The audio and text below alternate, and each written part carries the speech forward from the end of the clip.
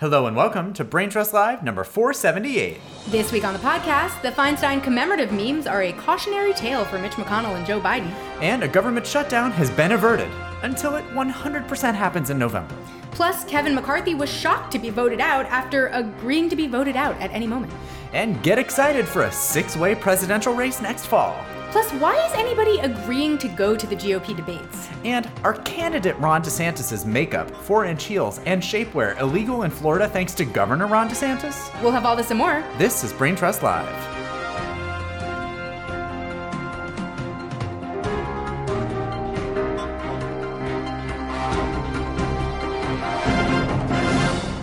Hey y'all, I'm Brent. I'm Lila, and you can find us on the web at www.braintrustlive.com. Back together again. Together again, ready to make trouble. Mm-hmm. We've been gone for weeks. Yeah. And in those weeks, so much news has happened. Yeah, much horror has happened because I've had COVID. Yeah, that's right. Tell us about it. It was awful. You guys don't get COVID. I know. And here's the thing. Especially don't get it while you're trying to get a booster shot, which is how my entire family got it. So wear a mask at the pharmacy, whether or not you're there for your booster. Wear it if you're sick. Wear it if you're not sick. Wear it just to be a member of society so that innocent people aren't getting COVID at pharmacies while waiting for their booster shots. Right. That was like the only time that you went outside the home, right? Was to go get that shot. I was certain, like, you're pretty certain that it was like literally like going to get your shot, right? Well, it was my mother going to get her shot, and then she gave it to the rest of us. Right. But it was like a situation where she like had an allergic reaction and had to drink some water in the pharmacy. So she had to briefly remove her mask to drink some water. It's the only time she's been unmasked indoors in any kind of, public environment like that. And then everyone else who got it clearly from her. Like there was a clear line. And so you guys be careful out there. Seriously. And get your boosters. Get your boosters. And also, I was ranting about this to Brent in the car, but I took Paxlovid. My mother also took Paxlovid. And if you are a person who gets COVID, don't just take whatever treatments are available. I mean, hello. People were so weird about it. And I was like, I don't know why I wouldn't try something. Right? Like if I get a rebound and it doesn't work, that sucks. That's not great. Nobody wants that. But like, why would you not try a thing that maybe cuts it short? 100%. And cuts your risk of long COVID. Right. Like and it's now accessible to non-immunocompromised people. You've seen people, including me, be sick for 2.5 full weeks and feel like they were, I have had COVID before and been sick for 2.5 weeks. Right. Like the last thing you need is to be one of those people that even feels fine but is testing positive for like the rest of your life. Right. And like maybe Paxlovid won't be that miracle drug for you, but maybe it will be. Why not try a thing? Yeah. I was just shocked that people were like appalled that I had tried to take medicine for a known dangerous health condition. And I was like, you guys, what is everyone's brain doing right now? Right. Like, well, not working because they've all had COVID previously. That's basically, we all have a kind of brain fog that is preventing us from making common sense choices. Yeah, exactly. In any case, that's what I have to say about that. Right. Don't get it, and if you do get it, try not to have it as long as you could. But because we've been off due to both traveling, coastal issues, and COVID issues, we've chosen our battles here with this podcast, right? That's right. I mean, we've had some big stories, and I think we're going to get to most of them. We've chosen to prioritize some big stories over others. That's right. One story you won't hear us prioritizing is this new war as of yesterday or whenever in Israel, 2 days ago. Yeah. Listen, we're not a foreign policy podcast. No. We are clear about that, and we care about elections, and we will be talking about this as it pertains to the American elections, obviously. And it will, because we are obsessed with Israel in this country. But we're not going to be reporting on the movements of, just as we don't report on Ukraine movements, we're not going to be reporting on the troop movements that are going on in the Middle East. So don't come here for that news. The thing that interests me, obviously it's completely terrible. Just assume that when we're talking about it, like we understand that and we're not trying to be like, glib in what we're talking about. But it's interesting because, we saw obviously everything that went on with the speakership, which we're going to dive into in a little bit here, but that was obviously over Ukraine funding, which, a small group of Republicans don't want to send, including Marjorie Taylor Greene, who granted wasn't on team oust Kevin McCarthy, but was on team posing with Code Pink in Bernie Sanders' office. Right. I mean, she posed with the people from Code Pink and was like, I don't agree with them on much, but we shouldn't be sending money for endless war in Ukraine. My guess is that we're going to find out this week that she wants to send all of the endless money to Israel.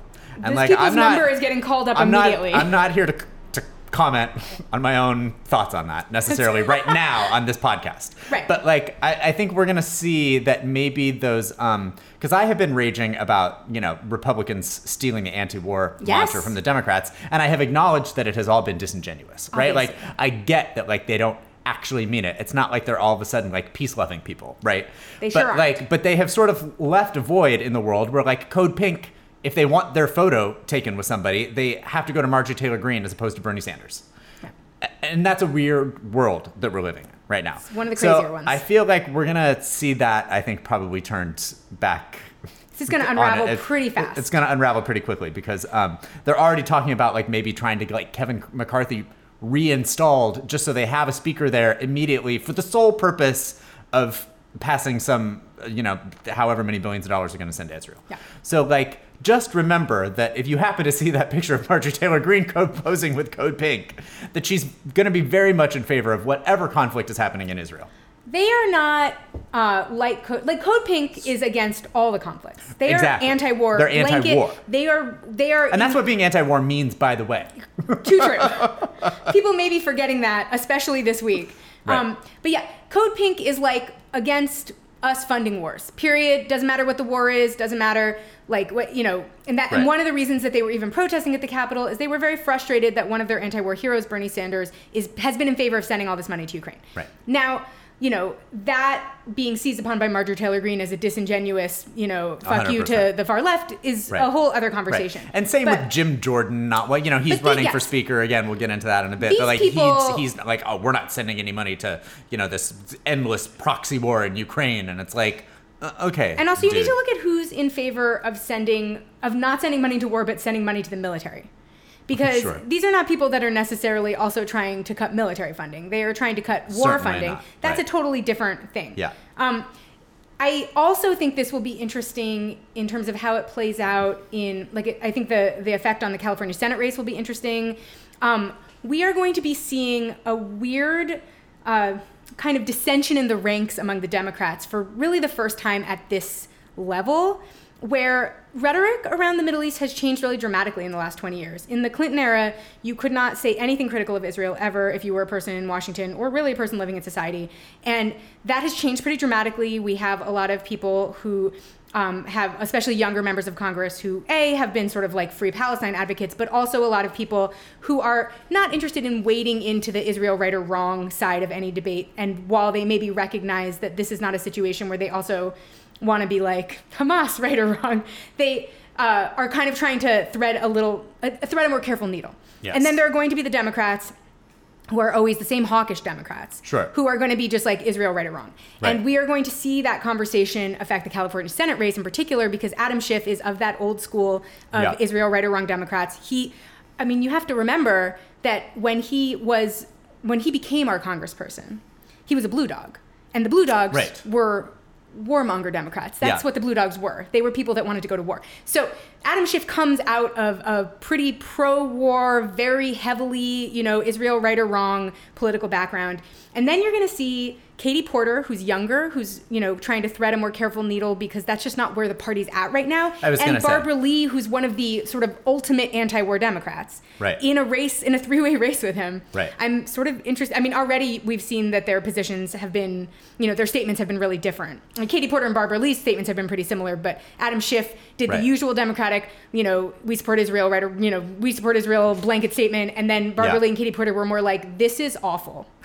Right. Exactly. Yeah. So it's not. They're not coming in like. Well, that's where the left of the party is right now. There's a lot more pro-Palestine on the and using language like apartheid and stuff like that, like on the left. Exactly. And that is the vote share that the two of them are competing for. So we're going to see kind of like an interesting. But they also have to proxy war going. But they also can't.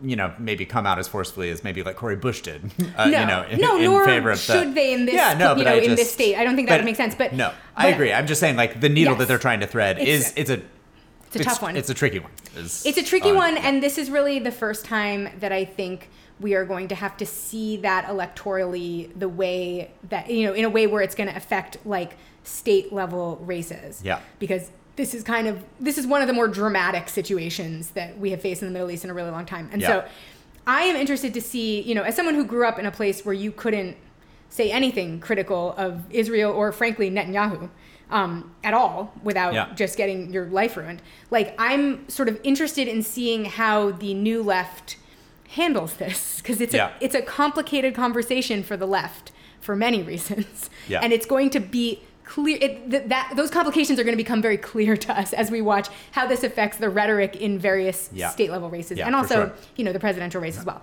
So I'm interested in that. But we had, speaking of the California Senate, a big news story that you probably heard about. Yeah, I mean, we just told you about 3 candidates for California Senate. We might have another one because we now have a sitting senator. That's right. Officially. Who's not Dianne Feinstein. She's a dead person. Yeah. That's right. Yeah. And I do, one of the things that I think was really interesting about the day that she died is obviously I have sort of like a running political conversation going on with a lot of Californians. Like, you know, Grant and I have a conversation ongoing. You know, I'm on like I'm sorry, I'm about shakes. to get the giggles because like thinking about this, and that's not a great story to get the giggles on, but like I'm thinking of all the memes from that day when you were like the day that she died, and they're all rolling through my head right now, and every one of them is funnier than the last one. Sorry, continue. No, but what I was going to say is I got all of these text messages from people in New York being like, wow, sad news. And then everyone in California was sending me memes. All right. I know. The one that still like can just like take me out for minutes is the photo of her aide whispering into her ear, "You're dead." It's so bad. I know. I feel like maybe an argument for not staying in the Senate long past your prime is that your own constituents don't have to mock you on the way out. That's what I was going to say. And we talked about this a little bit, but I mean, like, I feel like there is like an actual lesson to be learned here for Mitch McConnell and for Biden for that matter. Yes, I mean, like, and we think about it with Ronald Reagan. I mean, if you're not like a hardline Republican, then who, you know, thinks he's like an actual incarnation of God, right? Then like the thing that you remember about him is that he had Alzheimer's while he was in office. That he was like trying to be the president while his brain was that Nancy Reagan was the president. Right, exactly. And like that that's what's going to happen to Dianne Feinstein. She will forever be remembered for dying in office and not having any earthly idea where she was for the latter part of her entire term. Every statement about her, you know, career and impact or whatever just kept saying the word trailblazer over and over. And I think if you've been in Congress that long and the only thing you can be remembered as is a trailblazer because you were the first person of your of your gender or whatever, like then you have maybe overstayed your welcome, because she should have, the thing that she should have been remembered for is the assault weapons ban, except that she stayed so long that it expired and they couldn't get a new one. Same with whatever horrible thing Mitch McConnell could be remembered for. He's now going to be remembered for having like weird brain freezes. Yeah. Right? No, exactly. And, you know, Joe Biden can't string sentences together and he's falling over things and various for his whatever dogs things. Biting everyone and for tripping on things and having to go to the hospital. And both of them still have time to change that by just not being there any longer. Yeah. No, I think this was very instructive because as all of these memes were coming through and I was laughing my ass off sitting at home about this poor lady's demise. I know. I was thinking to myself, you know, there would have been actual legislative victories that we could have pointed to 20 years ago if she had retired. Totally. You're not going to remember Barbara Boxer for having died in office with dementia. No. You're going to remember Barbara Boxer for being a bad bitch. For being progressive. You're going to remember her for there are you're going to remember Barbara Boxer as a sitting senator who did her job. That's right. She'll also die someday. She will. And we will feel sad when she dies. There will not be any memes about it. No. We will just be like, wow, that is too bad. Remember Barbara Boxer when she was a senator? Great. She was great. Like the sort of the sad part of this is that we could have blamed someone else for the assault weapon ban expiring and all of her legacy disappearing. Yeah. And instead, she doesn't get to claim any of it because she overstayed. Yeah. And all of her legacy disappeared in the process. Yeah. And it really was sad, too, because, like, I mean, obviously anybody dying is sad, but, like, I think it was a case of elder abuse. Yeah, that's what I was going to say, because, like, she voted the day before. It's very, you know, people had been making the, you know, Weekend at Bernie's jokes forever. But I think as she died sort of, like, overnight, like, after she had been at work, I think, like, and obviously her health was failing, which is the point. But, I mean, like, I mean, she was definitely just being wheeled around there from point A to point B, having no earthly idea what was going on, and being in ill health. I mean, totally. It's gross. It's gross, and I think also and not her fault. That's not her fault. No, there came a point where she was no longer capable of making a conscious choice to be in the Senate anymore, and that should have been the point that someone said she can't be in the Senate anymore. Correct. Like, we should have a rule that prevents elder abuse in the Senate, which is apparently the leading place where you might find elder abuse, because everyone in the Senate is too old and they're all dying in office at like 90 after freezing and having dementia. So like, obviously we need some laws to protect the senators' health from their own relatives and constituents and lobbyists, because it turns out that that's a very dangerous place to be an old person. But I think there was a point, obviously, and that point was years ago, where it became clear that her mental acuity had gone. And that is a point where someone should have said for her, you can't be in the Senate anymore. Because she was no longer capable of making that choice. And that is a point that we just blazed right on past and trailblazed our way straight into making her vote the day before her death. In any case, let's talk a little bit about LaFonza Butler. She's now been sworn in. She is our senator. So we have a senator now. Governor. New.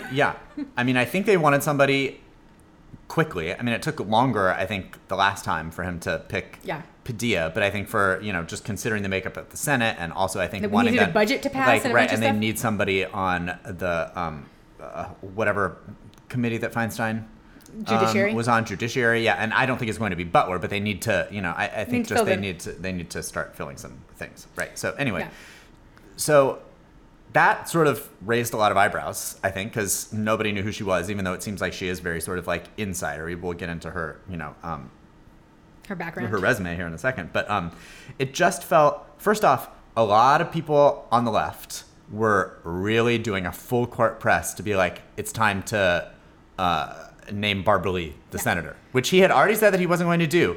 But like, I have thoughts about this that are actually not about Gavin Newsom's incompetence, weirdly. And are about Barbara Lee's incompetence. I feel like Barbara Lee played this wrong.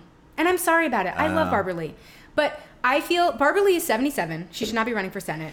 I think that she would have been the appropriate person to appoint to Kamala's seat. I think she should have been appointed then. And I think she should have strung Newsom up by the balls. We should have all done it. After that didn't come through, and it extracted a promise that Dianne Feinstein would finally be forced out of office, that somebody would make sure that she didn't continue to stay in office. Her health had already been failing, and that Barbara Lee would be the rightful person to take that seat and would promise to only run once. And that would have protected Californians. It would have given us a great senator. It would have protected, Gavin Newsom had made a promise that he would appoint a black woman and then didn't fucking do it with Padilla. And it would have made him, deliver on that promise, which is what he, in part, was trying to do in this new Senate seat, the Feinstein seat. Would have solved all of our problems and would have created a two-way race for Senate that would have been a more logical setup for our current Senate situation. Because as it stands now, Barbara Lee is taking progressive endorsements. However, she is, I would argue, probably not going to be our next senator. And also the polling that we talked about on the last time that we recorded this podcast would lead one to believe not. And she's too fucking old to run for a seat where we just had to get a 90-year-old to die in office to get a representative. I know. I feel like you and I are quite literally the only two people who are talking about her age. And because in this context, it's so relevant. Right. She will be, at the end of her first term, 84. I am trying to get octogenarians fully out of Congress. Full stop. I honestly just don't think people know that she's that old. No. Well, she looks great. She looks great. And you feel like she's been around forever, but you also feel like she's been rumored as a Senate contender for so long that it feels natural that she would do this. I just feel like there are a few things that I think happen here. I don't think she should have declared. I think she should have just tried her luck and and gotten this appointment with a deal that she would only run once, maybe, with Newsom. I don't think it was smart of her to declare. I see why she did it, but I think that she played that wrong. I think also that we should have, asked more of the last round, because that should have been her appointed. She should have been appointed to Kamala's seat. It's for sure. So obvious. It's so crazy that he appointed someone that nobody cares about or likes. Ugh, I know. And it's so crazy that he stole the choice of Californians on that seat. And I don't think it's going to have created the legacy he would have wanted. And I think Barbara Lee could have. So And also, we have a great history of having two female senators right, here. exactly, we're one of the only states that tries that. Yeah. So, like, that would have been in the tradition of California. Yeah. So that, to me, was a misplay by everyone, but also by Barbara Lee herself. I think everyone misplayed that. I think that, you know, she doesn't really have any right now to be upset that she wasn't appointed, because you can't appoint someone who's in a three-way race for the Senate and, like, not have voters lose their fucking shit. Yeah. But I guess the thing that I would be upset about if I were her, and again, maybe this is to your point about maybe her just should have waiting it out, which I'm sure had she run into Dianne Feinstein any time over the course of since she declared her candidacy, she probably could have assumed that she was going to be dead. Right. But the thing that I would be upset about is that Newsom said that he was only going to appoint a caretaker. And first off, I think a lot of people were upset about that, because it's sort of like, well, why, if it's going to be a black woman, can the black woman only be a caretaker? Well, which I think is a fair critique, and that's a critique of Newsom and not anyone else. Totally. But then I think additionally... Although I'm in favor of only appointing caretakers anytime you're appointing for a seat. But then I think what I would be most miffed about is that he apparently, in appointing LaFonza Butler, put no preconditions on her appointment as to whether she could or could not run in 2024. I'm pissed about that too. And so if I'm Barbara Lee, I'm thinking, well, what's the difference in appointing LaFonza Butler and telling her that she can run in 2024 and appointing me and telling me I can run in 2024, totally.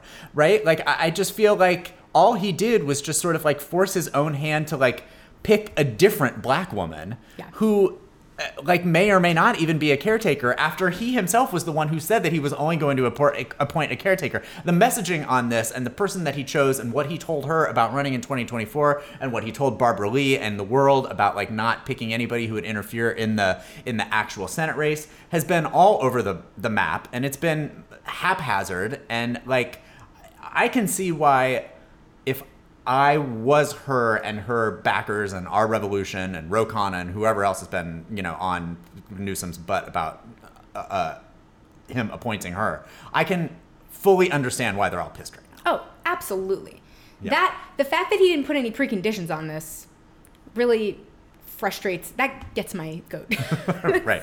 I am frustrated. But I think he himself backed himself into that corner by saying he was only going to appoint a caretaker, because obviously the backlash to that was like, what, a black woman can only like caretake this for the next 16 months or whatever it is? This is an extension of his playing the Kamala seat wrong, though. Oh, yeah. You either have a philosophy of appointing only caretakers or you don't. Yeah. I have a philosophy of only appointing caretakers in the sense that it is my preference. Yeah, because he didn't ever say that Padilla was a caretaker. Right. Exactly. And if there was going to be one seat that wasn't an appointed caretaker, that's the seat that should have gone to Barbara Lee. Like, the appointing somebody that Californians have no interest in to the non-caretaker seat, and also he had said he would appoint a black woman to the Senate, and then didn't do it last time. Right. To wait until it's the black woman seat and then appoint a quote unquote caretaker is a shitty move. Yeah. But you should only be appointing caretakers.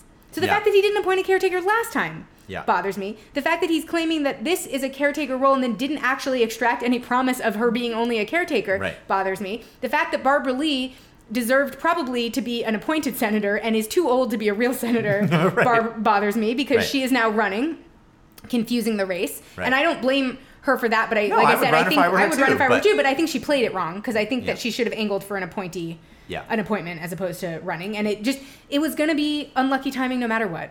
Like, either Feinstein wasn't going to die and it was going to have not worked out, or she was going to die at any moment and it's going to be a surprise working out.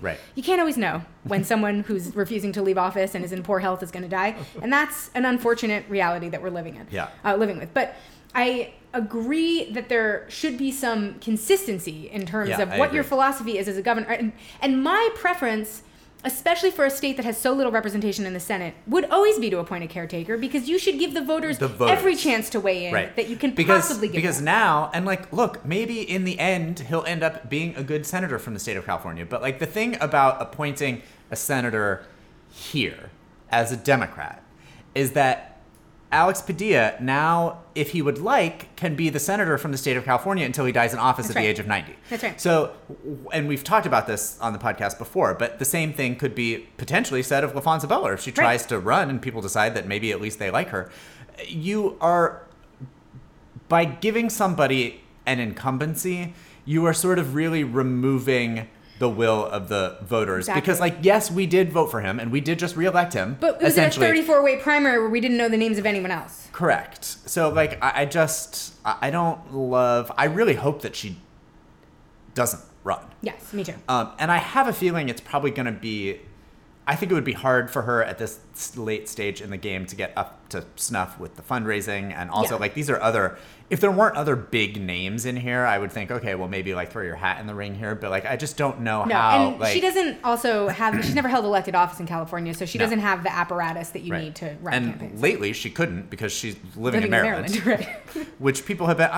People have been sort of like, oh, it's the Maryland's third senator, and like I sort of get it because it's kind of ridiculous and like it was bad from a messaging standpoint. I was going to say it's just another thing where it was just sort of like, you know, if that's who you're going to appoint, like they probably had a conversation about this some time ago. I have a feeling, you know, it's just like, and she does still have a home here, so she's changing her voter registration. I don't have that much of an issue with that. I think he had a hard time finding someone who would take this seat.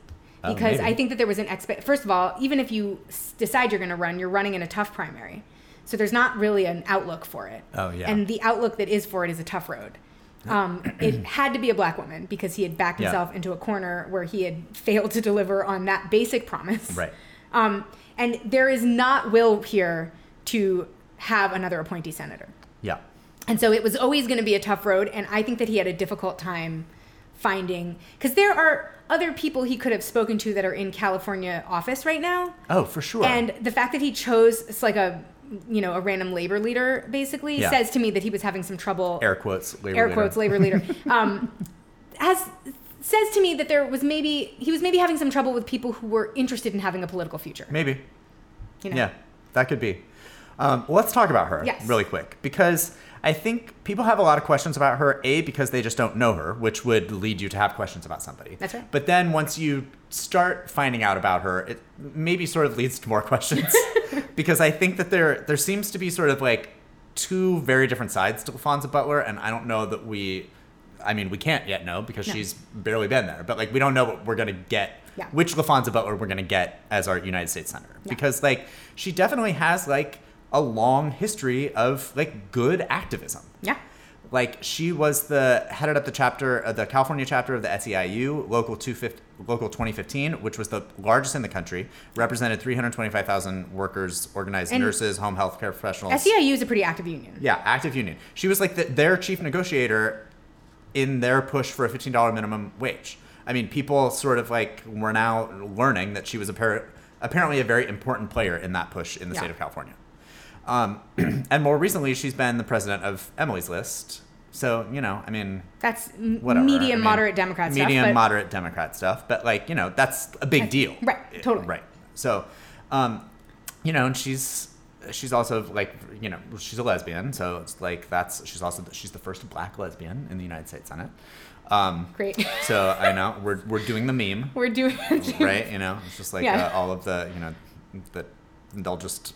Like, what does that bring anybody? I guess. You know? I mean, great. Congratulations for her, certainly.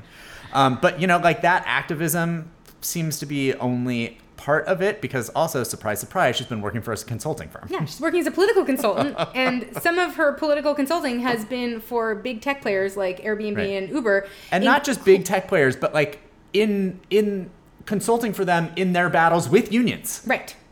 And most notably... consulting with Uber during the Prop 22 battles. Yeah. That's where I had that to me is disqualifying. Yes.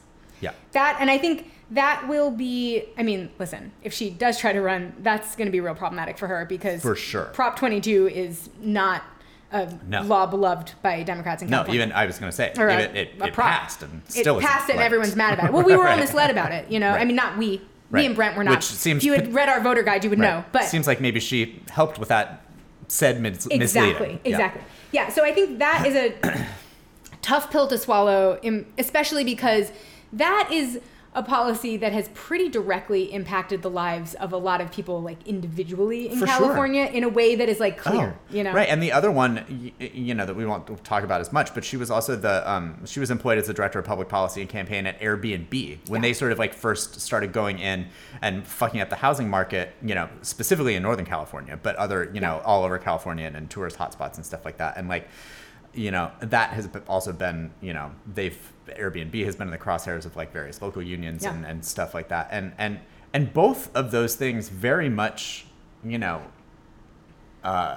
affect, income inequality. And so like the idea that and like cost of living issues in California. Right, exactly. So it's, I don't.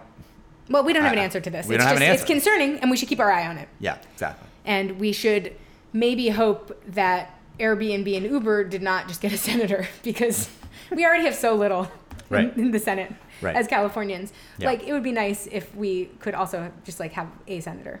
Correct. But here we are. We'll see what happens. So, exciting times. Yeah. Let's talk about Congress. What a time for Congress it's been, you guys. What a time. Now, the last time that we thought we might record, our big news for you was going to be about the shutdown. That got averted with a 45-day bill. I was going to say, which we thought for sure was going to happen. Yeah, also. No, we thought there was going to be a government shutdown. Yeah. And then at the last minute, his final act of victory before being tossed out unceremoniously was that Kevin McCarthy walked around patting himself on the back for getting a 45-day extension on a government shutdown. So now the government's going to shut down in November instead of in September. Yeah. Obviously, no one can trust Kevin McCarthy. So what happened was, because he insisted for days that the short-term funding bill he was going to propose would have to include big spending cuts and tough border security stuff, and then all of a sudden reversed course, put a clean bill on the floor, like continuing resolution, 45-day continuing resolution on the floor, confused and shocked the Democrats who were looking to put Ukraine funding, of course, into the bill. And then also, it was like a 71-page bill that no one had read. It was one of those, like, vote for this now or die kind of situations. Yeah. There was chaos.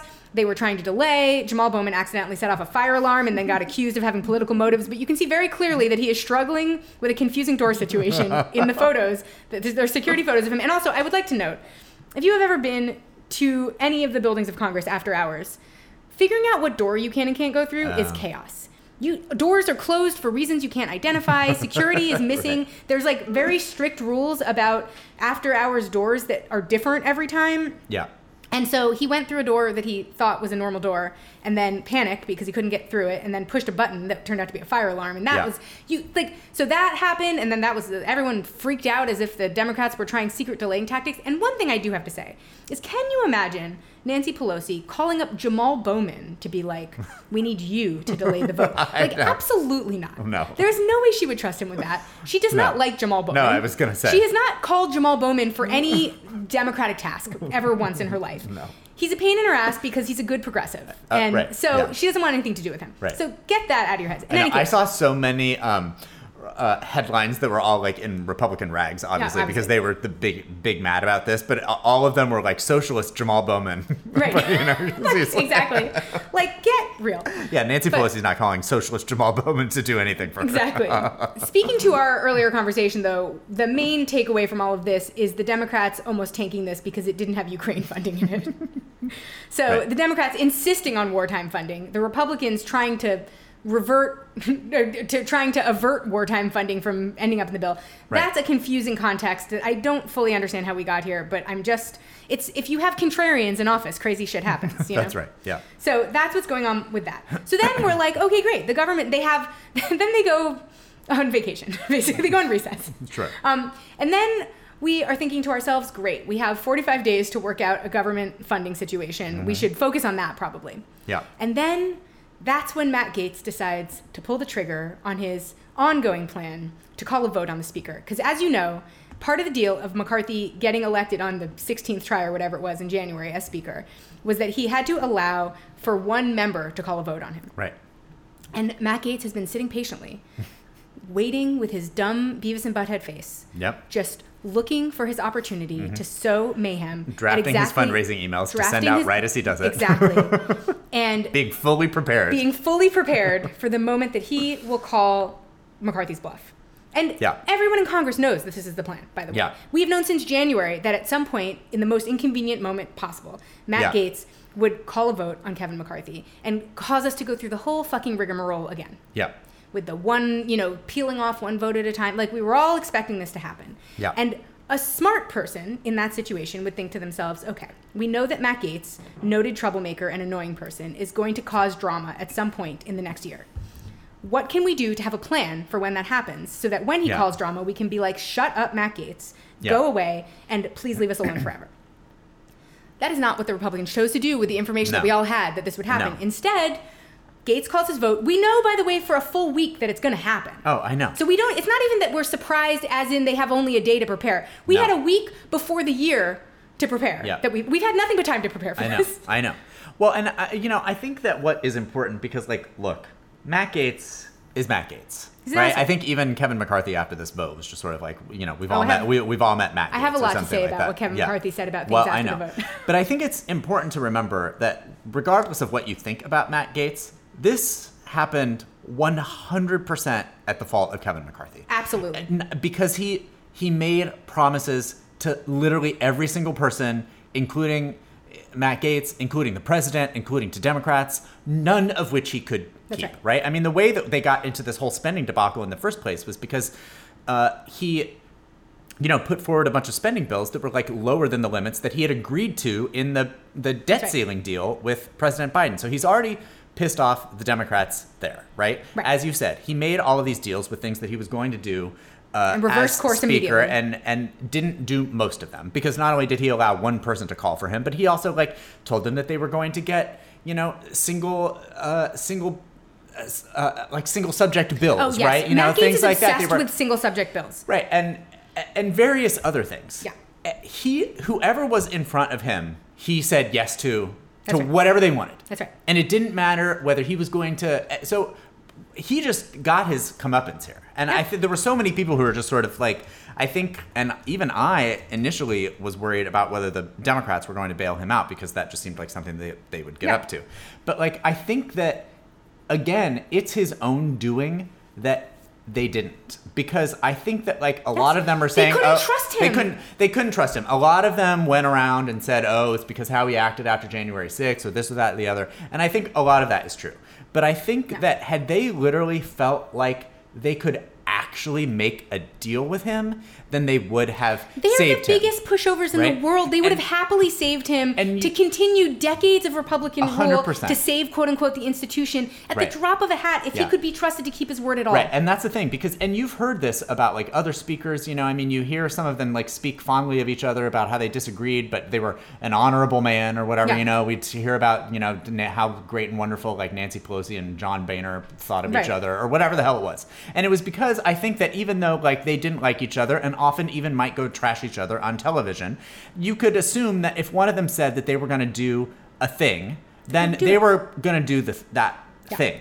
And nobody thinks that about Kevin McCarthy. Nobody. Not Joe Biden, not Hakeem Jeffries, not Matt Gaetz, not Nancy from behind her, not Jim Jordan, not any Joe Blow from John Q. Public off the street, right?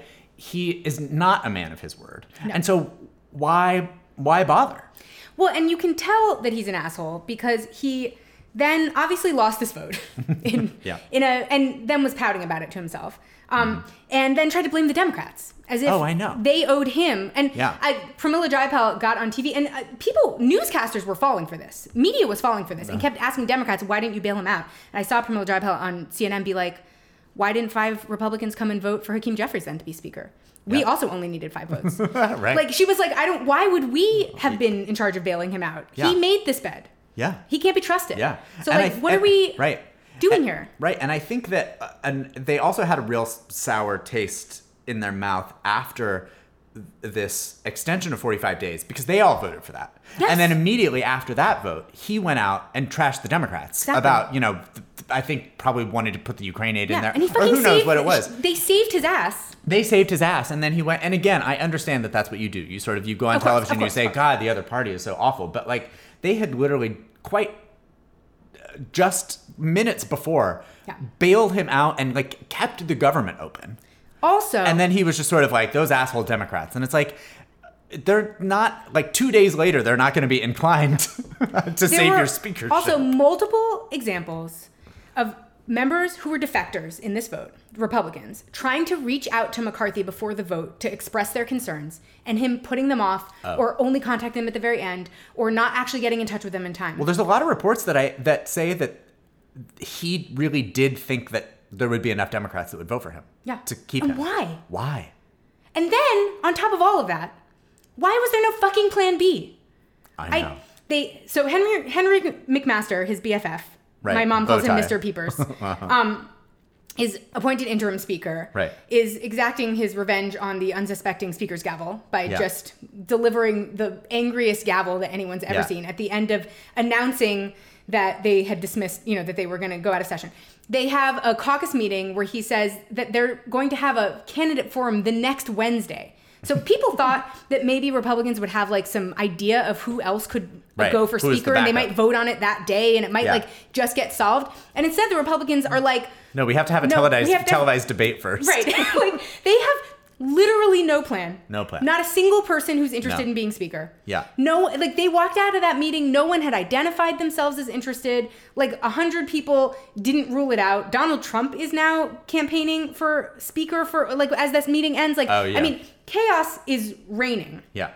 Sorry. Go ahead. No, I was going to say, if you have, I want to talk about the McCarthy presser on the way out, but I also have some thoughts about who should be the speaker. Oh, I do too. The one thing that I wish that he would have done is because I'm sure he had to have known that Matt Gaetz was going to pull this, or somebody was going to pull this. Everyone knew. What I wish that he would have done, because apparently what happens, and I didn't realize this, but when you become the speaker, the reason that McMaster is the guy now is because McCarthy had to like write something like literally like in a secret envelope to be opened at the time of like an emergency of which this counts as for him anyway. It's certainly emergency, personal emergency for Kevin McCarthy. But like I feel like knowing that this was probably going to happen, I feel like he could have like written somebody truly crazy on there and then walked over to Matt Gaetz and been like, fuck around and find out. Like write Hakeem Jeffries. Yes. No, I know. Like once you're... I mean, I know that's a ridiculous thing to say, but you know what I mean? Like he could have, there should have been a way for him to, even in failing here, for him to be like, well, you got what you asked for. Exactly. But instead, now there's just reports that maybe he's going to have to quit Congress. Well, this is what... So I think this is all connected to a mistake that was made at the beginning of all of this, which is, so Republicans are masters at driving their own speakers out. We saw them pull, we saw them do this to Boehner, we saw them do this to Ryan. They don't usually work this fast, so this is pretty exciting. Yeah.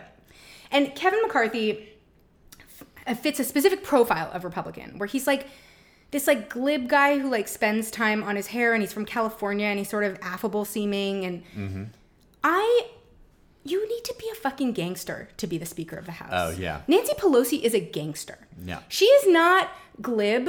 She is terrifying as all get out. She does not take shit. No. And she's not angry the way that like Jim Jordan Jim Jordan has announced that he is going to run for Speaker. I say go for it, because nobody fucking likes Jim Jordan. He's an asshole. No. And he's a big showboater, and no one wants to hear him have the dice at all. So I feel like Republicans have been approaching this all wrong, where what they actually need is someone from like New Jersey. Like they need a Chris Christie-ish figure. Yeah. Who can be a fucking gangster about getting them all. Like Brent has always said, I don't know if Nancy is like threatening the lives of people's grandchildren or what she's doing in there, but she delivers a vote when she says she's going to deliver a vote. She does it every time. You never worry that Nancy Pelosi can't keep her word. No. I mean, this is a woman who, made AOC cry on the House floor because she said something to her, what was it, after that Iron Dome vote, I think, or something like that. But I mean, like, and that was in public. So whatever she's doing behind closed doors. And we don't fucking know. We don't know. But she's a fucking gangster.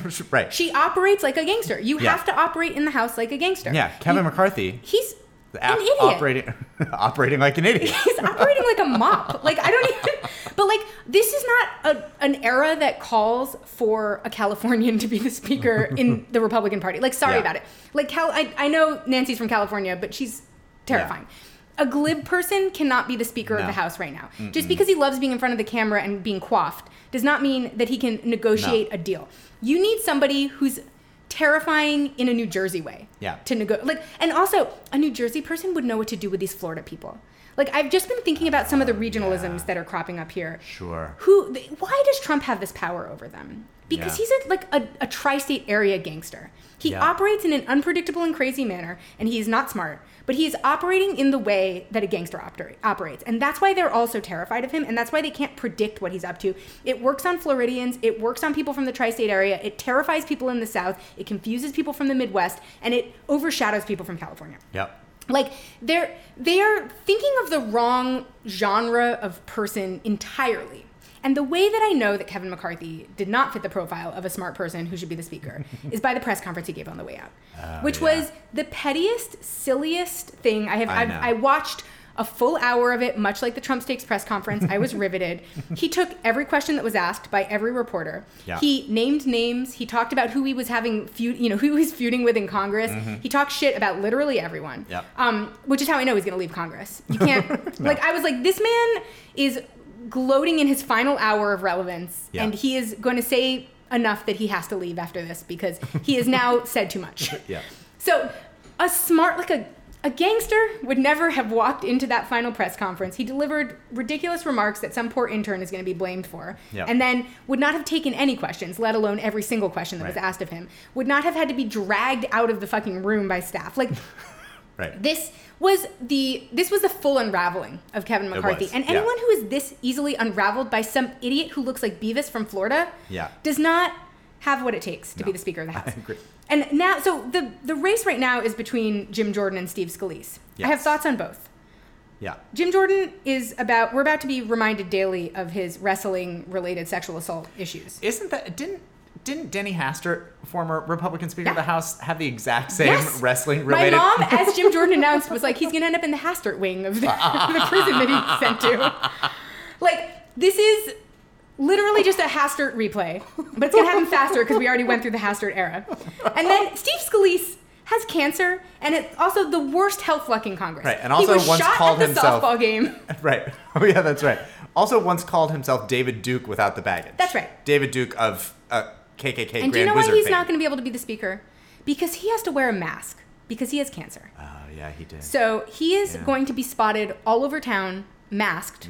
A cancer victim. Yeah. A post-shooting cancer, a gun violence and cancer victim. Also, the hospital that he was taken to after the shooting, I think, had like a sewage leak or something. Like the man has the worst possible luck. And I would say he's more affable than Jim Jordan in that people like him more. I mean, he's an asshole. I have met both of them. They're both terrible. But Steve Scalise is definitely less unpleasant than Jim Jordan. But his health is not really good enough to manage this job at the moment. And I just it can't be McMaster himself because he's silly. Yeah. And, he wears a bow tie. Now, I've been thinking a lot about your mom's theory. Yeah. That Elise Stefanik was going to get put up. Yes. Do you and I see that she has not announced. I know. Do you think this is a calculation on her part to be a consensus choice? I've been wondering. When everyone decides that these two people are obviously not the people. It's so obvious that they... Because I feel like there needs to be, I think somebody who's not actively running is going to have to be drafted by people to be like, we need you to save us now. Yes. And the problem is the Republicans are complete idiots, so I'm not sure that they'll see this. Right. But what they need right now is a female speaker. And Elise Stefanik she's a little young, so that might be a problem for a lot of those grumpy old men because she is my age. She's quite young. She's a little politically unreliable in that she comes from a very moderate background and went hardline Trump. I was going to say, but she's Trumpian enough that I feel like right that now would she's make super Trumpy. Yeah. I feel like she is. She is in leadership, isn't she? I think so, and they need a tri-state area choice, as I said. There you go. Yeah. They need a New Yorker in there. Like, sorry about it. Or New Jersey, something. They need somebody who every other region is scared of. Uh-huh. And I think that they need a woman to kind of shake up the energy a little bit because I think part of what's happening is a line of indistinguishable but very annoying white men are all assigning themselves, the sort of the role of running. Yeah. And none of them are people that can pull votes from each other because they're all terrible. And so you're just going to end up with no consensus because the kind of person who wants Jim Jordan does not want Steve Scalise and vice versa. But in another sense, they are interchangeable. Yeah. So it's like, who's to even say what any of this means? Right. I have been thinking about that a lot. I've been wondering how this is going to play out. They're going to have someone else announce. If the caucus, or not announce. If the caucus wanted Steve Scalise or Jim Jordan, both of those people's names were in the ring when Kevin McCarthy was running. 100%. We could have had them. Nobody wants these people. No. And nobody wants Jim Jordan. Nobody wants Jim Jordan. So we can all agree. And also the party doesn't because then they're going to have to hear about sexual assault scandals. Yeah. And they have enough that they're covering up for. Right, exactly. And Steve Scalise is not well enough to do this job. Yeah. But yeah, I have my eye on Elise Stefanik. Mm-hmm. I'm just like trying to figure out if there's somebody who has a Christie-like flair to them. Yeah. Because to me, this moment has made me think a lot about Chris Christie, not because he's in Congress or a person who can be the Speaker of the House, but because his specific profile of person would be perfect for this moment. Yeah. Where he is actually someone who's quite friendly with Democrats, or was when he was in office. Yeah. He's weirdly beloved by everyone who actually interacts with him because he's very charismatic, weirdly. He's not going to take your shit. He's a bulldog. I was going to say. And a total asshole. Would not have one single solitary fuck to give about Matt Gaetz. No, he would have put Matt Gaetz right back in his place instantly. He's not afraid of some idiot from Florida. No. Like, they need somebody with that energy. Yeah. And I can't figure out, all they have right now is a bunch of like Colonel Sanders looking people. And I don't know what to tell them about that. I don't know. Like racist Colonel Sanders are like roaming around trying to distinguish themselves from each other, and it's impossible. It's impossible. That's right. So, in any case. Oh, boy. This is chaos, you guys. It's chaos of their own making. It's chaos that they've been trying desperately to pin on the Democrats as if that could be done. This is the saddest look. Like, it's so embarrassing. It's so embarrassing. Every moment of it has been mortifying for them. Well, and I think that, like, a lot of them have correctly identified the fact that, like, this is going to be a problem, just sort of, like, the party's brand as like a governing party, certainly in terms of like upcoming elections, right? Govern. I mean, like what I was gonna say, it's like we've now the whole thing that happened with McCarthy's speakership at the beginning of this, right? And we almost, couldn't come to an agreement on the debt ceiling. We've now almost gone into a shutdown. We may go into one in a month from now, like. It's much silliness. It's too much silliness. People are not into this level of silliness. No. And also, there is a distinction between being a party who does not believe in government and being a party that is incapable of governing. Right. Like, I think they would like us to think that this is all because they don't believe in government. But in fact, this is incompetent silliness. Yeah. Like, there is a level of being able to govern that you have to maintain even if you don't believe in the broader role of government. Yes. And they have not maintained that level. This is like a bunch of toddlers trying to form a government. Yeah. And they're eating each other. It's like Lord of the Flies. It's chaos. In a way that is so embarrassing. I can't emphasize enough how embarrassing and also entertaining this is. Yeah. Oh, man. Anyway, let's talk about the presidential race. Yeah. Yeah. We've got some interesting movements with some third-party candidates. Oh, my God. Right now. Yeah. RFK Jr. is making a historic announcement tomorrow. Well, right. To the day that you're listening to this. Right, today. On Monday. So he's going to be running as an independent. And I have so many thoughts about this. Because first off, he should. Yeah. I mean, God bless him. Run for president. Right? Everyone run. We talked about this a little bit on the podcast before. I really feel like we could have made sure that this didn't happen. Easily. Because, listen, he, I think, has been making a point that Democrats and at least fringes of the party have been making for some time through both of Bernie Sanders' run to this time with RFK or potentially Marianne Williamson, is that these people don't get fair hearings in the primaries. And listen, you may take issue with that statement, but like it's a debate that people are out in the world having. Right.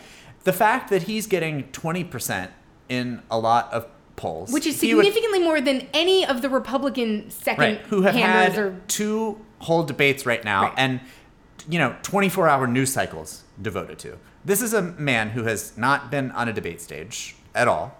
He has not had a CNN town hall. He's not been, and I get everything about him. Yeah, he's ridiculous. He's a nutbag, right? But like the support is there, and he is feeling like he's not getting a fair hearing. And like here, I pulled some of the stuff that he's said about this from an NBC News article. And the subheading on the article is, Kennedy's expected independent presidential campaign is based on the conspiracy theory that the party has rigged the primary against him. And maybe rigged is a strong word. Right. But it's a word that's been in circulation for years because of this. And the idea that NBC News, who probably hasn't reported on him until literally now, is going to call that a conspiracy theory. Right. Like, we could have ended this by literally, like, one news story on CNN 6 months ago and some sort of sham debate that maybe Biden didn't even show up to. Right. Like, I think if there was just literally any, like, fake... An just undercard like debate. Bones thrown to any of these undercard goons. Yeah. Like, he probably... Because he has been asked about this from the beginning, because there were a lot of people on the left who were like, you're not going to get a fair hearing here. Like, why bother running in the Democratic primary? Yeah. And his response has always been some version of, I'm a lifelong Democrat. I'm a Democrat. Like, I'm a Democrat. I'm a Democrat. My family's Democrats. I'm an environmental lawyer. Like, yes, obviously he has crazy views on some things. I'm not here to dispute any of that. But, like, I just feel like the reason that he ran in the Democratic primary is because he considers himself a Democrat. So, like, I feel like if the Democratic Party could have pretended like they'd ever met him, right, then, like, he probably wouldn't have taken this tack. Maybe I'm wrong. Maybe this was always his plan and I'm delusional. But, like, it just seems... I cannot predict or tell you anything about what his plan may or may not have been because it's so crazy. Yes.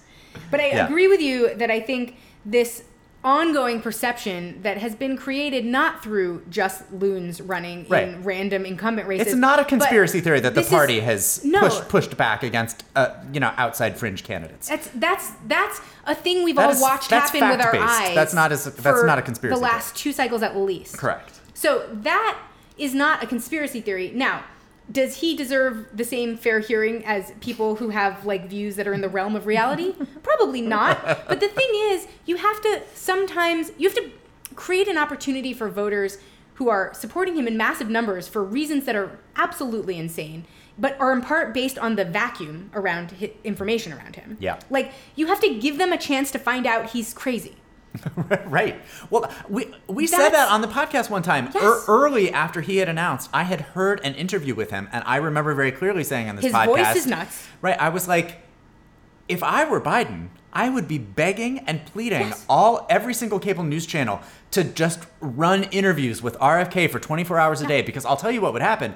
Everyone would flatly decide that he's too crazy to be the president. He is. He makes that case very quickly. If you listen to 1 minute of him speaking, you're like, what is happening right now? Like, it's easy for these people to disqualify themselves if you give them the air to do it. Yeah. But this mystique around him, where he just is like an anti-vax hero to a bunch of fringe people who are, like, mad because they're scared because a pandemic is going on, no one's talking about it, and, like, don't know what information is anymore. Like, that creates the conditions where it's what Bloomberg was trying to coast on was a kind of mystique. It's what Trump early on sort of coasted on, was this sort of, like, weird mystique around the vacuum around their actual opinions about things. Yeah. Like, fringe people tell on themselves. Right, that's right. There's a reason. Yeah. There's a reason Marianne Williamson is not the president. I know that you love her, but, like, she appeared at debates and she said some things that got applause and people liked, and I absolutely agreed with. Yeah. And also, in presenting her thoughts to the viewing public, said some woo-woo things. She said some woo-woo ridiculous things that made people think, you know what? Maybe not. Right. Like, these people tell on themselves easily. Right, exactly. You don't need to worry that he is don't suppress. If you're worried about him, don't suppress him. Well, and I think about the smartest thing that Republicans are doing right now is giving Vivek Ramaswamy time to talk. Because the more he opens his mouth, the more everyone hates him. Yeah, in the wise words of Nikki Haley, the more you talk, the dumber I get. Exactly. Like, it is so obvious that he is going to disqualify himself. Yeah. And so we don't even have to worry about him. Right. Like, the people you have to worry about are the people that no one is going to find out about in time. Yeah. If I thought the Democrats were smart enough to play this long game, I would be giving them kudos, but I don't think this is the case. Oh, yeah. But there's a chance... Like, do we think maybe they actually wanted him to run? I'm sure they have internal polls on this. As an independent. I'm talking about RFK as an independent. Yeah. Because... Well, he's going to pull votes from Trump. He's going to pull votes from Trump. I think he's an anti-vaxxer, first and foremost. Right, exactly. But, like, so much so that, like, the Trump world is apparently, like... kind of anxious about it. They're anxious about it, yeah. Like, they're looking at their own internals. There was some reporting this week, like, that, like, insiders are, like, preparing, like, to drop some bombs on him because they're concerned that he is pulling more from Trump than from Biden. Are they not worried that dropping bombs on him will only galvanize support for him further? I don't know. Like, are they just going to remind everyone he's a Democrat? Yes. Like, I guess the thing is, like, he's not going to stop being the leading anti-vax candidate in the field. No, and it's true. Frankly, they have primed their own voters to vote on single issues. They have. So that's not on me if his voters can't remember the rest of the conversation after the If your main thing is being an anti-vaxxer and the two candidates are Donald Trump and RFK, and Joe Biden. Right. But Donald Trump invented the vaccine, as he will tell you. Exactly. Himself. Right. Cooked it up in his laboratory. That's right. So they're not going to vote for him. No. If you're an anti-vax voter right now, and the anti-vax voters are, I know that it is a movement that started on the far left, but they are centered on the far right now. Yeah. It has made that jump around the curve. Yeah. So it's a far right movement at the moment. Yeah. And if you're part of the anti-vax movement, you're far enough right that Trump is your preferred candidate, and then you have a guy who finally understands the dangers that vaccines have imposed on us. By the way, did you become a zombie after the federal? Oh, the 5G, the emergency, the national emergency system test. I didn't either. I was kind of disappointed. I know. Yeah. I wanted something exciting to happen. Supposed to happen. Yeah. And I'd just been vaccinated, so it's I should have been right there in the middle of all of it. Yeah. I had been vaccinated and I had COVID when all of that happened. Right. So it's I don't even. Yeah. I'm sad about it. But we also had movement elsewhere, because now Cornel West is on his third try as to what he's going to run as, because he started with Movement for a People's Party, and then he left and went to the Green Party, and now he is going to run as an independent. Here's what I think this says: you can just forget about Cornel West. I think so. I feel bad about that, but I don't feel that bad about it, because I feel like if you're on your third party try, you're out. I think so too. And I can understand, they released a statement and it said, as Dr. West's campaign for president grows, he believes the best way to challenge the entrenched system is by focusing 100% on the people, not the intricacies of internal party dynamics. He found out that the Greens are crazy. That's exactly right. And that's really unfortunate, because I don't know that I talked about it on this podcast, but I certainly talked about it with you. I was ready to change my party affiliation to Green. And not because I have such a huge devotion to the Green Party, although I have voted for Green Party candidates before. But I felt especially with him on the ticket, not that I thought he was going to win or anything, but it felt like the best opportunity. Say what you will about the Green Party, they are furthest along as a left party, right? In terms of ballot access, in terms of whatever other outreach they're doing, in terms of fundraising, they're it. So there's Movement for People's Party. There's I think now we have families, but it's not in every state. There's the Peace and Social or whatever it is. There's that PSL candidate I think just announced recently. I can't remember who it is. So but they're the main game in town as a left party that is going to be on your ballot. So I was well, maybe we can foster that, and they can start caring about other things and being sort of more forceful in their wanting Medicare for all and whatever else, and standing for working people, and they all do that already. But the far left really owes a lot to the rhetoric of the Green Party, because that's where all of our issues start. Sure. You can be mad at the Green Party. I know a lot of Democrats are mad at the Green Party. Yeah. But the Green Party is who helps us create the language and movement around things. Green New Deal is shockingly their idea. Right, yeah. But also issues like Medicare for all, they are the party that fosters those movements, so that when they can move into the far left of the Democratic Party, they have language. They have, I was going to say plot points. That's not, I meant policy points. They have policy points. They have advocates connected. They're the people who kind of incubate all of the far left's ideas. Yeah. So sorry if you're mad about it, but that's life. Yeah, I know. So I just don't know. And the far rights, because they're also incubating anti-vax movements. So I don't know what to say about that either. But it does not surprise me that Cornel West and his campaign were maybe not the best fit there with the Greens. It's unfortunate. I'm sure that they're super difficult. But that means that he's still running. Who knows how that's going to look or go now that he's an independent. But that also means that the Greens are probably they will field a candidate. I mean, who knows? No, but is it going to be Howie Hawkins again? Howie Hawkins again. All right, who knows? So I don't know. There's just there's going to be a lot of candidates. We've talked a ton about no labels. Yeah. They're only going to field a candidate if it's Trump versus Biden, which doesn't make any sense. We've talked about that in this podcast. They're for sure going to field a candidate if it's Trump versus Biden versus Cornel West versus. They're working on getting ballot access. RFK. Obviously the Libertarian Party is going to field a candidate. We're going to be wilding out in this election with candidates. This is all avoidable by us having a primary internally, by the way. A lot of it is. This is just 100% avoidable. Yeah. So agreed. Glad that we put ourselves onto the precipice of insanity. But you know what? I've been sick of the system. And I know. might break it. So well, that is what I think everybody's. I mean, no one's happy with the way things are going right now. No, exactly. Like no one. Yeah, that's why we're at this situation that we're at. It's not been working for most voters. No. There's also rumors that Cenk Uygur's planning to run, which is like stop. He's just got to be like He's remember when he got like 6th place like in a congressional primary here? Remember he ran for Congress here. I was like, what are you doing?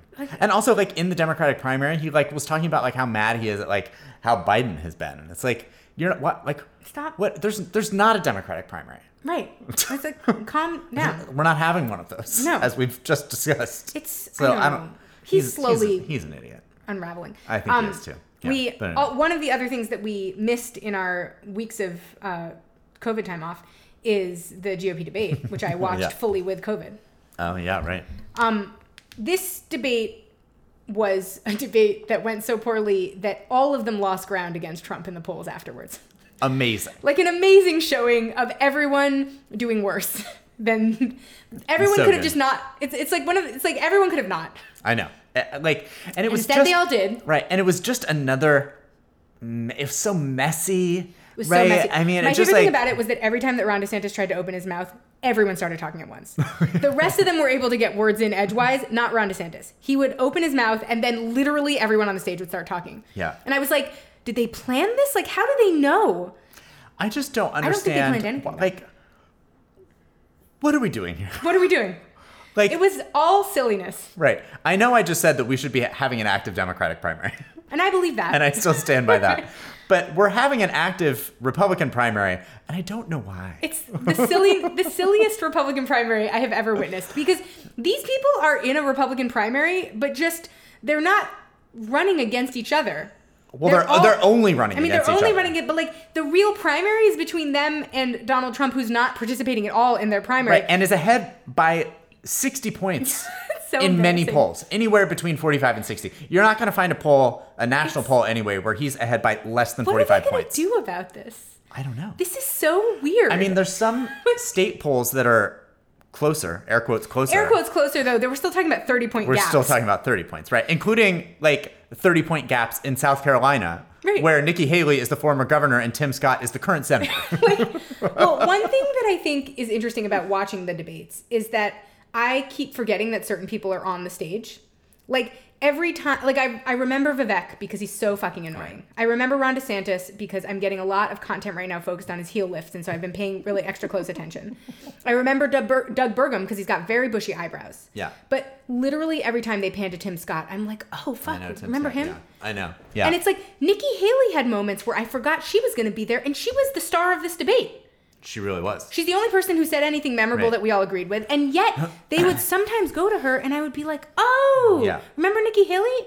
Like, I have not once successfully been able to name every person in this primary. And Brent and I pride ourselves on keeping close tabs on these primaries. Yep. I could have named everyone in the Democratic primary last cycle, which had 34 people in it. Yeah. So, like, I was going to say 79, but 34 maybe. I think literally 34, but 79 in spirit. Yeah.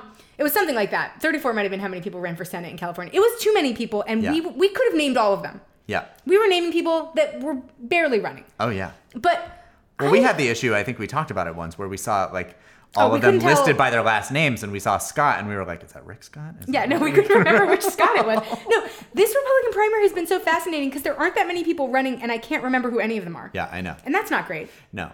But these very much have the vibe of one of the undercard debates. They're the most undercard that anyone's ever been in their lives. And I also just sort of like, we've talked about, who the breakout is and this and that. And like Nikki Haley is polling better against Joe Biden. And like people were hopped up on that information very briefly or whatever. But like, I think all this primary is proving is that, and I feel like most people would have been able to tell you this prior to all of them wasting untold millions of supporters' money or their own in some instances, is that like the Trump cult, which is what it is. Yeah. Even Hillary Clinton said they were going to have to be deprogrammed recently. Yeah. They're not going to be convinced to vote for Nikki Haley. No. They're not looking for this. No. Is another thing. Like, I feel like in a normal year, voters might be looking for information about the people running, thinking, who will I support in this race? Trump voters are not looking for information about Nikki Haley. They don't care about Nikki Haley. No. They don't care about Doug Burgum. They certainly don't care about Tim Scott and Vivek Ramaswamy and Ron DeSantis. Nobody cares about Ron DeSantis. No. Like, these are not people that anyone is looking for information about. And if anyone could create an atmosphere in which Trump voters thought to themselves, who else is running, then maybe these debates would be worthwhile. But without that atmosphere, it's like they're all doing a debate for 25% of the party. Yeah. And who cares what those people want? Most of the national polls have everyone except Trump in single digits. Yeah. No, maybe you'll see DeSantis at like 10 or 11% in some national polls, but that's it. That's obviously going to keep decreasing because he's so embarrassing. I know. And that, like, the irony of the man who tried to ban drag in Florida wearing heel lifts that are like 4 inches high. I know. Like, where's the line? And that clip of him like standing behind Nikki Haley while he's getting like a full beat of makeup put on himself, like during one of the breaks in the debate. It's so good. So good. All the powder. That man had all the powder on. Every kernel of powder that was in the state of California at that time. Like, and every time that you see a picture of how he's standing, he's standing in a very effeminate stance because he's standing in high heels. Yeah, I'm really appreciating all of the diagrams of what's happening inside of the shoes. There are a lot of great diagrams because you might notice, and I hadn't noticed, and so I'm happy someone pointed it out, that his toes have been pointing upwards on his cowboy boots that he's been wearing. And it's because his toes aren't in the toe part. It's because there's not feet in that part of the shoe. And so he's walking around on the most absurd heel lifts that anyone has ever encountered. And like, I have seen... So his feet are hitting essentially like where the shoe he's would like bend, on point, essentially. Basically. Right, he's on point. Right. Yeah. And like, he is having to walk around in shapewear and 4-inch heels. And he is wondering to himself whether he should be banning drag in Florida. At what point does it become illegal for him to be in Florida? I know. It is just, it's too funny. It's too funny, and I can't stop caring about it. And TikTok knows that I care because TikTok is feeding me nothing but like marked up diagrams of where his feet are, of his boots. Yeah. It's a bad scene, you guys. It's a bad scene. Bad scene. And then people are like, all the donors are trying to get what's his nuts to jump in? Oh, from Virginia. Virginia? Get out of here. They think that they'll retake all the, Glenn Youngkin. Glenn Youngkin. I was like, what the fuck's that guy's name? Like, this is what they don't get it, and I don't understand. A man who is physically indistinguishable from everyone else as well. And let's say... And politically. Everyone who's not supporting Donald Trump decides that they are going to leave every other candidate and say, great, I'm all in for Glenn Youngkin. He'll have 30% of the primary vote. That's correct. Well, then he himself will be losing by less, I guess. But still, it will be 60 to 35%. Yeah. I mean... So, like, what are they doing? What are they all doing? And I guess it's a fun time to, like, play, like... political intrigue games, I guess. Also, right? It's like, what else are they supposed to do? Like, just cancel it? I mean... Right. Also, there is a world in which Donald Trump's fortunes take a nosedive as these cases heat up. So maybe they, unlike the Republicans in Congress, are thinking about a plan B. Maybe. Because the thing about the Trump popularity is that this is kind of like a weird moment for it, because though he is this popular with Republicans, there is a world in which he becomes unelectable overnight. Yes. And all it takes is one moment in a trial that suddenly makes him unelectable, that makes him too dangerous to touch with a 10-foot pole. And that moment is going to come. For sure. I still believe very firmly that we are not done with the Donald Trump story. So you're right about that. I think that to some extent they're just biding their time. It's just like, could they do it in a less embarrassing way? Because the problem is that once Donald Trump is taken down, if he is taken down by any of these indictments, like, they're all going to have looked like such fools for so long. Yeah. It's going to have to be someone else anyway. I think you're right. Yeah, because everybody is just going to be like... no one else should step in. Right. These people are just wasting our time. Because I think even the people who say that they're supporting Ron DeSantis probably like know in their hearts they're not going to get a chance to vote for Ron DeSantis. No. You know what I mean? None of these people are like keeping seats warm. Yeah. And like, listen, I'm proud of them for doing the theater when we needed the theater done. You know, someone needed to do the theater and they stepped in. And in the process, they're getting to run big, you know, fraudulent operations and sell a lot of books funneling money to their families and all the things that they've sell a lot of books, shell companies.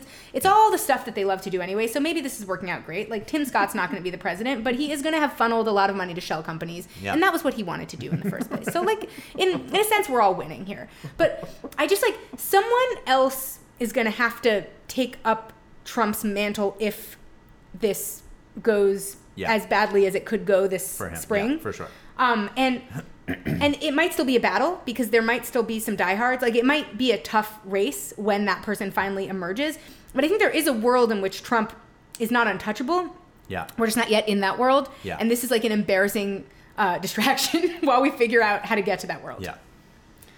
Well, never forget we'll see what happens. That the Donald Trump indictment story is still in its early stages. I was going to say, we'll do an update on that at some point. Yeah. We had to leave that alone for this week. I know. We would have Did you see those sitcom intro videos of... Yes, so good. My favorite meme of the week. Yeah, that was good. The judge, like looking right at the camera, giving like a smile and the shrug. Yes. It's so good. I do feel like we're continuing to prove the point that what is needed to get Trump into jail is for New York to step up first. Oh, New York, yes. Because everyone is just not as afraid of him there because he's a joke in New York. And so we need to show that he's fallible and then everyone else can be like, is he fallible? And then we can talk about it. Right. But it's like right now we're at a confusing point where like, you know, it's New York had indictments, so everyone else was able to do it. New York is now starting a case. Yeah. They're making funny memes about the case. That's the beginning of the end for someone like Donald Trump. So. Yeah. In any case, that's the news this week. We'll see you next week. We're finally back at it. In action. So we'll talk to you then. Bye. Bye.